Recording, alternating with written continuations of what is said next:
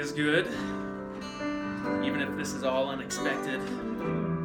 Like we would not even have dreamed last Sunday that things would have escalated to the point where they are this week. I was in the grocery store on Friday, along with everybody else in the neighborhood, it seemed like, and there was just a very somber mood, very solemn, as if like everybody was heading to a funeral.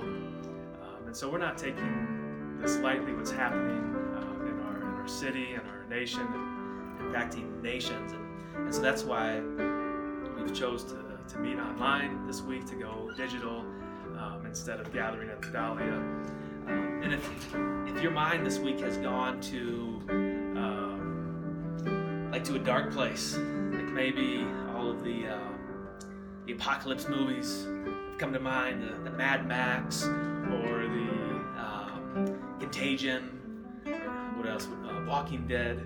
Like you're not alone. You're not alone if you've thought, like, walked into the grocery store and there's no toilet paper, and other things are missing. The shelves are bare. But in spite of all that, as we sang, we believe that God is good and that we have hope in the midst of that. And we've been in the previous weeks, we've been looking at the Lord's Prayer and going through that each phrase. And I thought this week we might take a different direction. But then as I was looking at the Lord's Prayer again, I was thinking, maybe in fact what we need is the Lord's Prayer, just to meditate on it, to breathe it in. And so if you know the Lord's Prayer, would you just say it with me as we begin our time together, and pray it as well. Would you just pray, Our Father in heaven, hallowed be thy name. Thy kingdom come, thy will be done, on earth as it is in heaven. Give us this day our daily bread, and forgive us our trespasses, as we forgive those who trespass against us. And lead us not into temptation, but deliver us from evil. For thine is the kingdom, and the power, and the glory forever. Amen. Amen. Amen. Well, for the next few weeks at least through the end of March, and then we'll see after that, we're going to meet like this digitally, and we're going to modify our gatherings. We won't be at the Dahlia campus. It's just too great of a risk.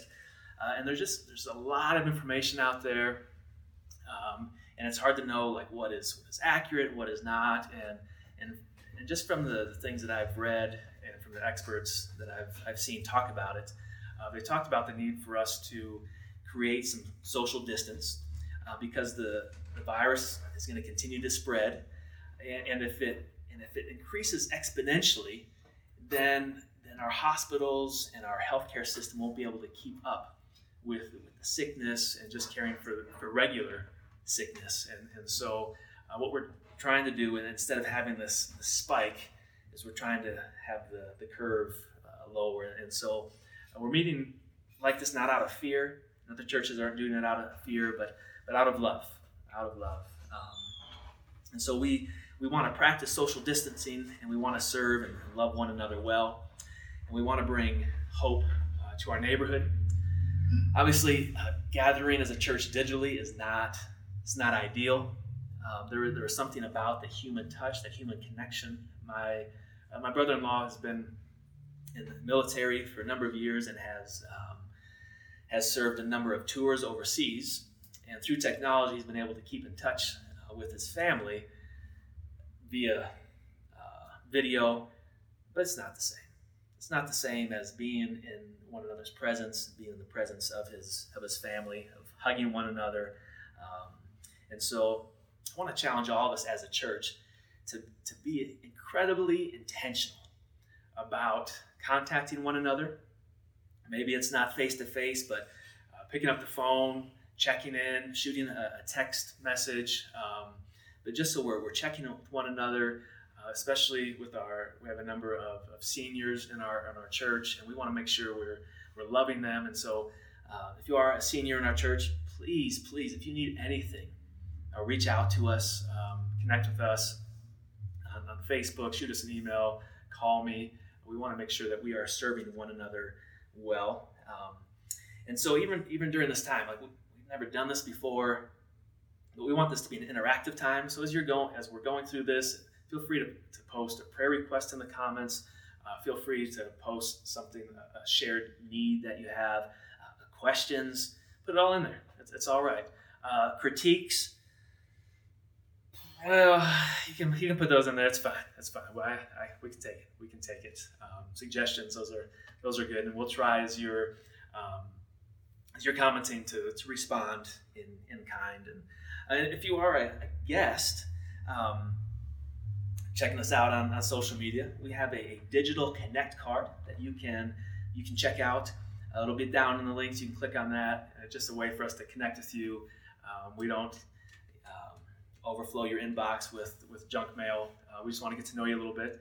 And for everybody who does fill out an online connect card, we will donate $5 to stop human trafficking on your behalf. It's something we do every week. It's part of who we are, our DNA as a church.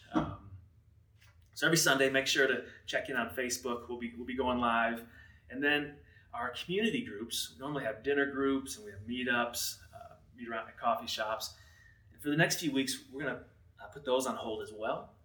But we still want to connect. And so we're creating some online community groups on Tuesday nights, Thursday mornings, with opportunities for you to get on a smaller video conference, just a chance to check in, to pray with one another, and again, make sure we're caring for each other well. And we'll have that information online and on our Facebook page as well. But just for a couple minutes, and normally on Sundays I teach for a bit longer, but through the medium of video, I understand it's not quite as exciting. We do have a few people in the room, and there they are. Yes. And so they're going to give amens at times. They might clap at times. Again, trying to make it more interactive. But the Lord's Prayer, we prayed it earlier. It's Matthew chapter 6. And we've been reading through different translations, different versions of the Lord's Prayer. And today, as we get started, I want to read from the Complete Jewish Bible, just to give us a different take on the Lord's Prayer. And it begins like this. This is Matthew chapter 6, verse 9. You therefore pray like this: Our Father in heaven, may your name be kept holy. May your kingdom come. Your will be done on earth as it is in heaven. Give us the food we need today. Forgive us what we have done wrong, as we too have forgiven those who have wronged us. And do not lead us into hard testing, but keep us safe from the evil one. For kingship, power, and glory are yours forever. Amen. And one of the reasons we're going through the Lord's Prayer is because it's become common, familiar, and sometimes we don't stop to think about what we're saying, what we're praying.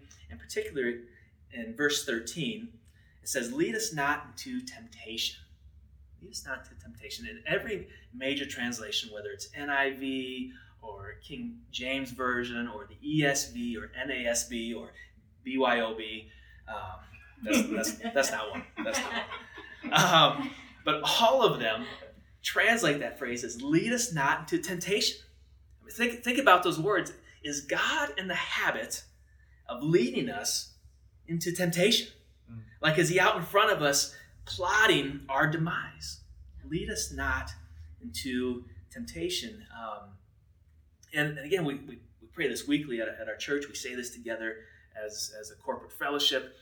And lead us not into temptation. And to answer that question, does God lead us into temptation? One thing that Bible teachers will tell you is that it's always a good idea to interpret Scripture by Scripture. So if you have a Scripture that's not quite sure, like pull back. What do other Scriptures, what do other books in the Bible say about that? And so in the book of James was an early follower of Jesus, became a leader in the church after Jesus died and was resurrected. And James wrote a letter, and he writes in James chapter 1, verse 13, when tempted, no one should say, God is tempting me. For God cannot be tempted by evil, nor does he tempt anyone. But each person is tempted when they are dragged away by their own evil desire and enticed. Then after desire has conceived, it gives birth to sin, and sin, when it is full grown, gives birth to death. But that first part says, when tempted, no one should say, God is tempting me. So, and I think this verse makes it clear that God doesn't tempt us in trying to get us to sin. I mean, God is the one who has redeemed us. He is the one who encourages us in the ways of holiness and seeking after him and goodness. And he's not the one that's going to incite us to go against him. And so if that is true, that God is not tempting us to sin, we need to take a closer look at lead us not to temptation. And I think we can get an idea of what Jesus is trying to help us pray here. The word that's translated as temptation has a fuller meaning than just a one-for-one translation.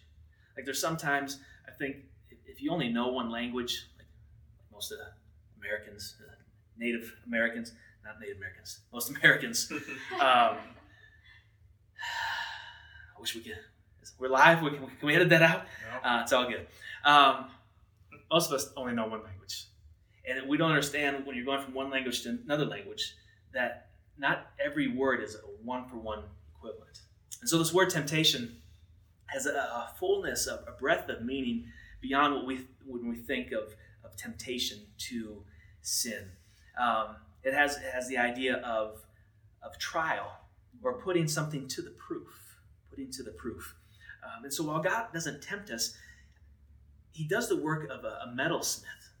And by that I mean he applies pressure in order to refine our faith and to refine our obedience, to make our faith stronger, more durable. And you might think of trials or temptation as a purification process when it comes to the way that God leads us. And so verse 13, you could say, another translation would be, don't bring us to the time of trial. Or don't lead us to the time of testing. And this even foreshadows Jesus' own time of testing. When he had come to the end of his life, he's in the garden. He's about to be betrayed, arrested, crucified. His three closest friends are there with him. His other disciples are off a bit further. And he comes to them, and he's in this agony, and they've fallen asleep. And then he tells them in Matthew 26, verse 41, he said, watch and pray so that you will not fall into temptation. The spirit is willing, but the flesh is weak. That same word for temptation that Jesus uses in the Lord's Prayer is the same word that he uses here to talk to his disciples. It's like he's saying, watch and pray that you don't fall into the great test or into a great trial. And life is full of tests. And so we pray, lead us not into temptation. Help me not be devoured by this time of testing.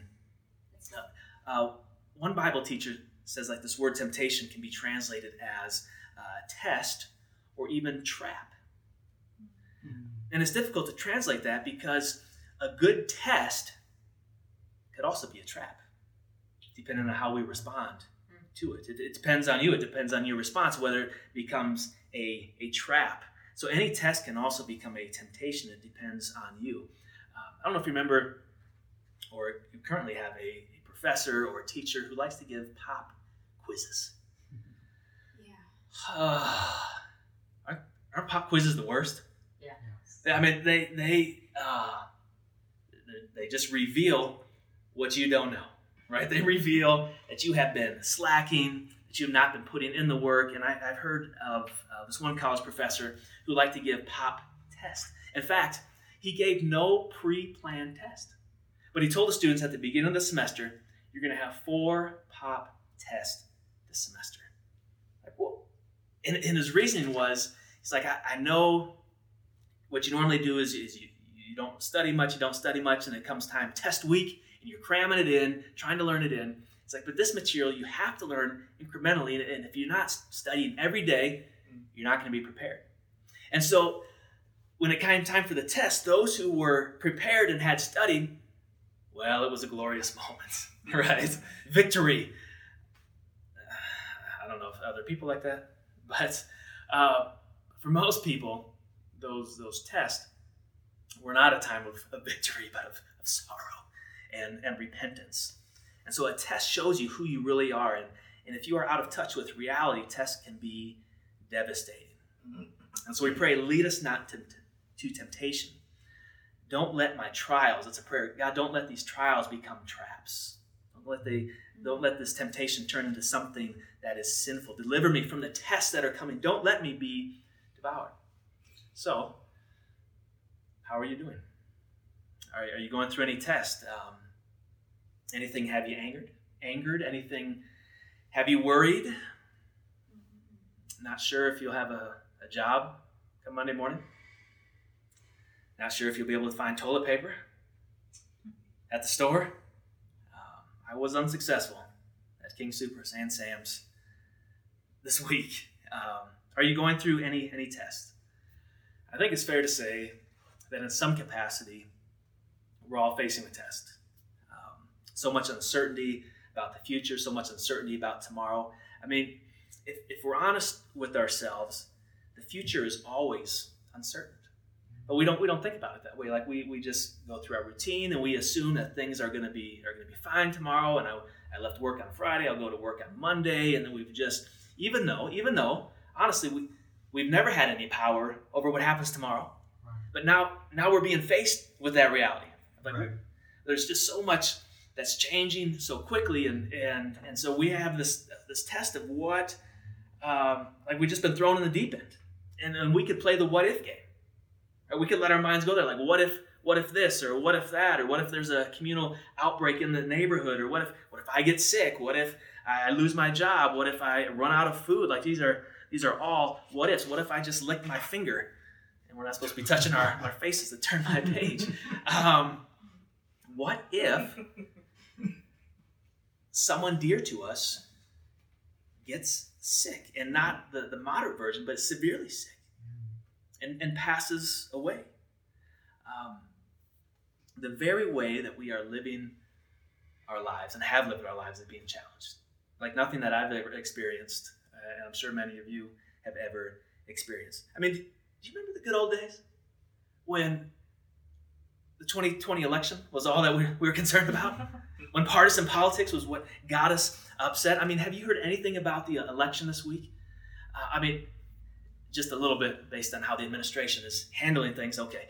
But besides that, like, you know when the next primary is? Where it is? It's like, who cares? Really, people still care, but just in general, like it's not at the top of our news feed. It's not on social media every time we open it up. It's Tuesday, by the way. Like Illinois, Florida, Ohio, Arizona, some big states coming up. But we don't know what's going to happen tomorrow. We are being put to the test. Our faith is being put to the proof.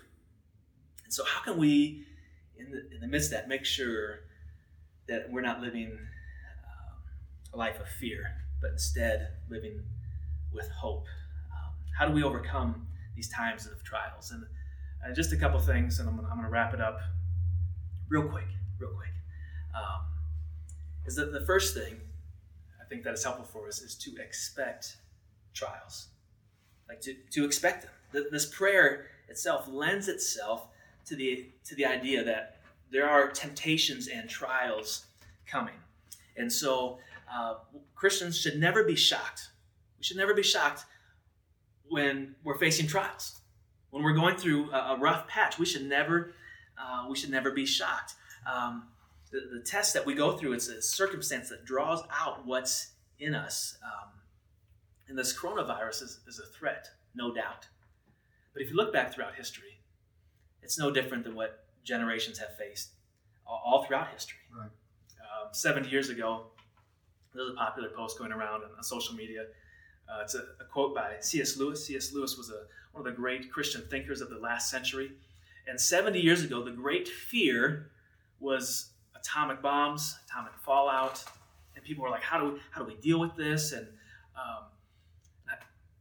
ironically, I think we still face the same threat of atomic bombs. It's just become part of, when was the last time you were scared about an atomic bomb? Really.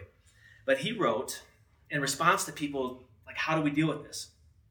He says, in one way, we think a great deal too much of the atomic bomb. How are we to live in the atomic age? I am tempted to reply, why? As you would have lived in the 16th century, when the plague visited London almost every year, or as you would have lived in the Viking Age, when raiders from the Scandinavian might land and cut your throat any night, or indeed as you are already living in the age of cancer, syphilis, paralysis, an age of air raids, an age of railway accidents, an age of motor accidents. In other words, do not let us begin exaggerating the novelty of our situation. Believe me, dear sir or madam, they're much more polite back in the day. You and all whom you love were already sentenced to death before the atomic bomb was invented. I don't know if that's comforting or not. Yet quite a high percentage of us were going to die in unpleasant ways. We had indeed one very great advantage over our ancestors, anesthetics. We have that still. It is perfectly ridiculous to go about whimpering and drawing long faces because the scientists had added one more chance of painful and premature death to a world which already bristled with such chances and in which death itself was not a chance at all, but a certainty. Give me like 3 minutes. I'll jump on there. Take your time. Yeah. So just a couple of things about as we expect these tests is that not all of them are obvious. Not all tests are obvious. Most are small, and we don't even consider them as temptations. I mean, think about this past week. Did anything irritate you this past week? Did anything irritate you this past week? Yeah, for sure. You're like, yeah. She's in the other room. No. We're not talking about. No comments. So take it like this. Any irritation you experience is in itself a test. Empty shelves at the store. Kids not listening. Boss has not given you the hours that you wanted, or an event getting canceled. Those are all tests. Every single annoyance, they reveal your heart. Yeah. They're more than irritations. They're tests. They're opportunities for you to respond with grace, or with courage, with joy, with hope, or with anger, anxiety, bickering, hoarding. We're supposed to expect them, see them for what they are. They keep us accountable. So we shouldn't be blind to the small tests that happen to us. But not all tests are small. The Apostle Peter wrote a letter, and he said, "Dear friends," in 1 Peter chapter 4, "do not be surprised at the fiery ordeal that has come on you to test you, as though something strange were happening to you." So we shouldn't be surprised when we're faced with a fiery ordeal, difficult times. And I think a lot of the discouragement we go through is not because of the circumstance itself, but our own response to it. Like it's a surprise that we're having trouble. Maybe 50%, maybe 75% of your discouragement comes not from the trouble, but just from the surprise of, I can't believe this happened to me. Yeah.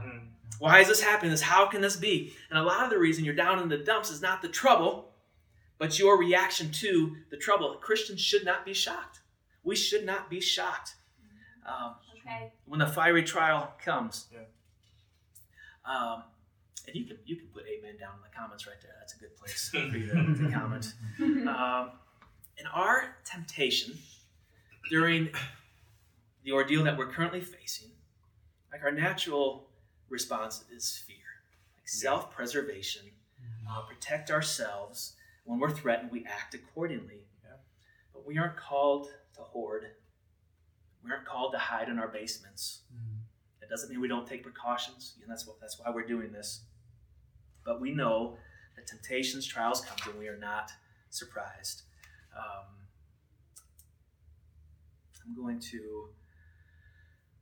We got some more to say, but like I said, I told you I was going to keep it short. I want to keep with my what I said. So we should expect trials. We should expect temptations, and then the second thing I want to encourage you with is that you should process your trials through the love of the Father. Like process the trials that we receive through the love of the Father, which is easier said than done. And just remember how this prayer begins. It begins with our Father. And that should be what introduces each phrase of this prayer in our minds. Our Father in heaven. Our Father, hallowed be your name. Our Father, your kingdom come. Our Father, your will be done. Our Father, your forgive us. Our Father, lead us not into temptation. And so we're praying this, lead us not to temptation. We're understanding that trials are coming, but we go through them through the view of our loving Father, when we face trials, there's a few different ways that people will respond, will react. Typically 3 reactions. One is like an angry despair. Like, I don't deserve this. I've been living right, especially if we follow God, or we've been going to church, or we've been helping down at the shelter, or we've donated food to the food bank, and then someone in our family gets sick, or I get sick. I don't deserve this, and so we have angry despair as one possibility. A second one is guilty despair, which is the opposite. Says, "No, I deserve this." Like all the names that people have called you, like you were a failure. You're like, yeah, I deserve this.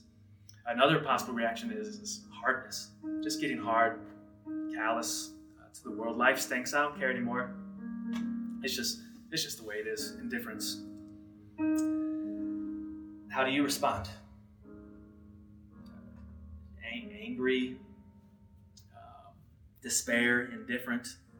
You could choose one of those, or you could choose to be a Christian who knows they're a child of God, adopted by God, not because of anything we've done, but because of God's grace. And if we get our deep identity from that, then our response to trials is completely different. It's completely different. Our response is first, well, I do deserve it. Of course I do. Like I've been able to see myself in relation to Jesus, and to see that I am found wanting. Like I deserve this.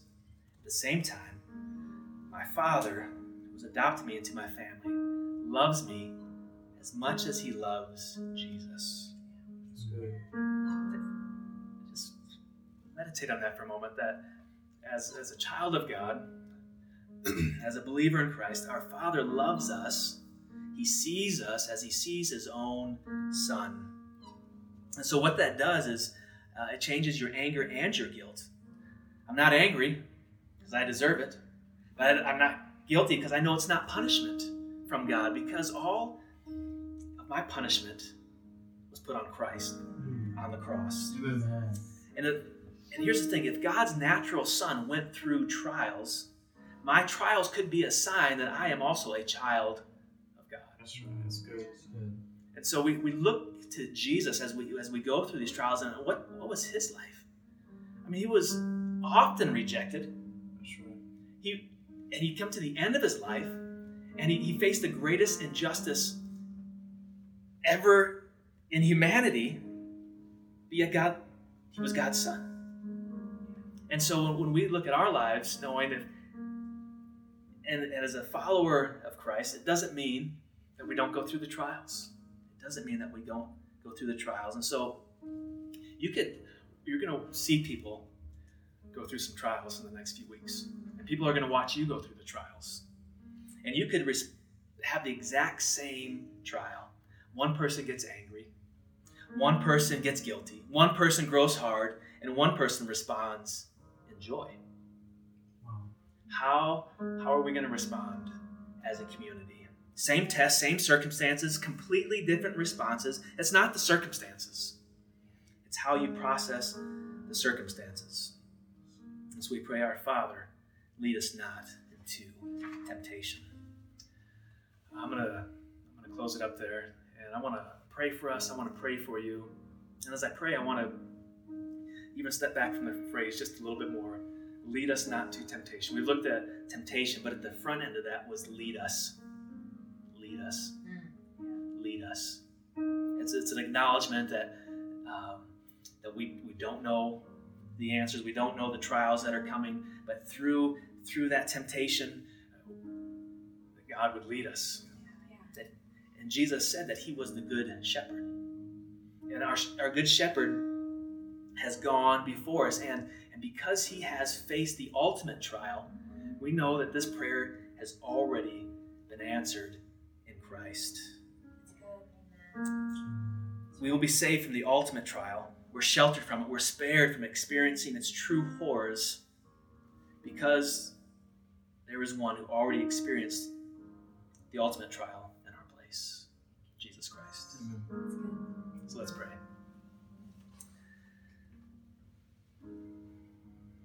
Father, we pray, lead us. Lead us not to temptation. And we surrender ourselves to you. We surrender our fear to you.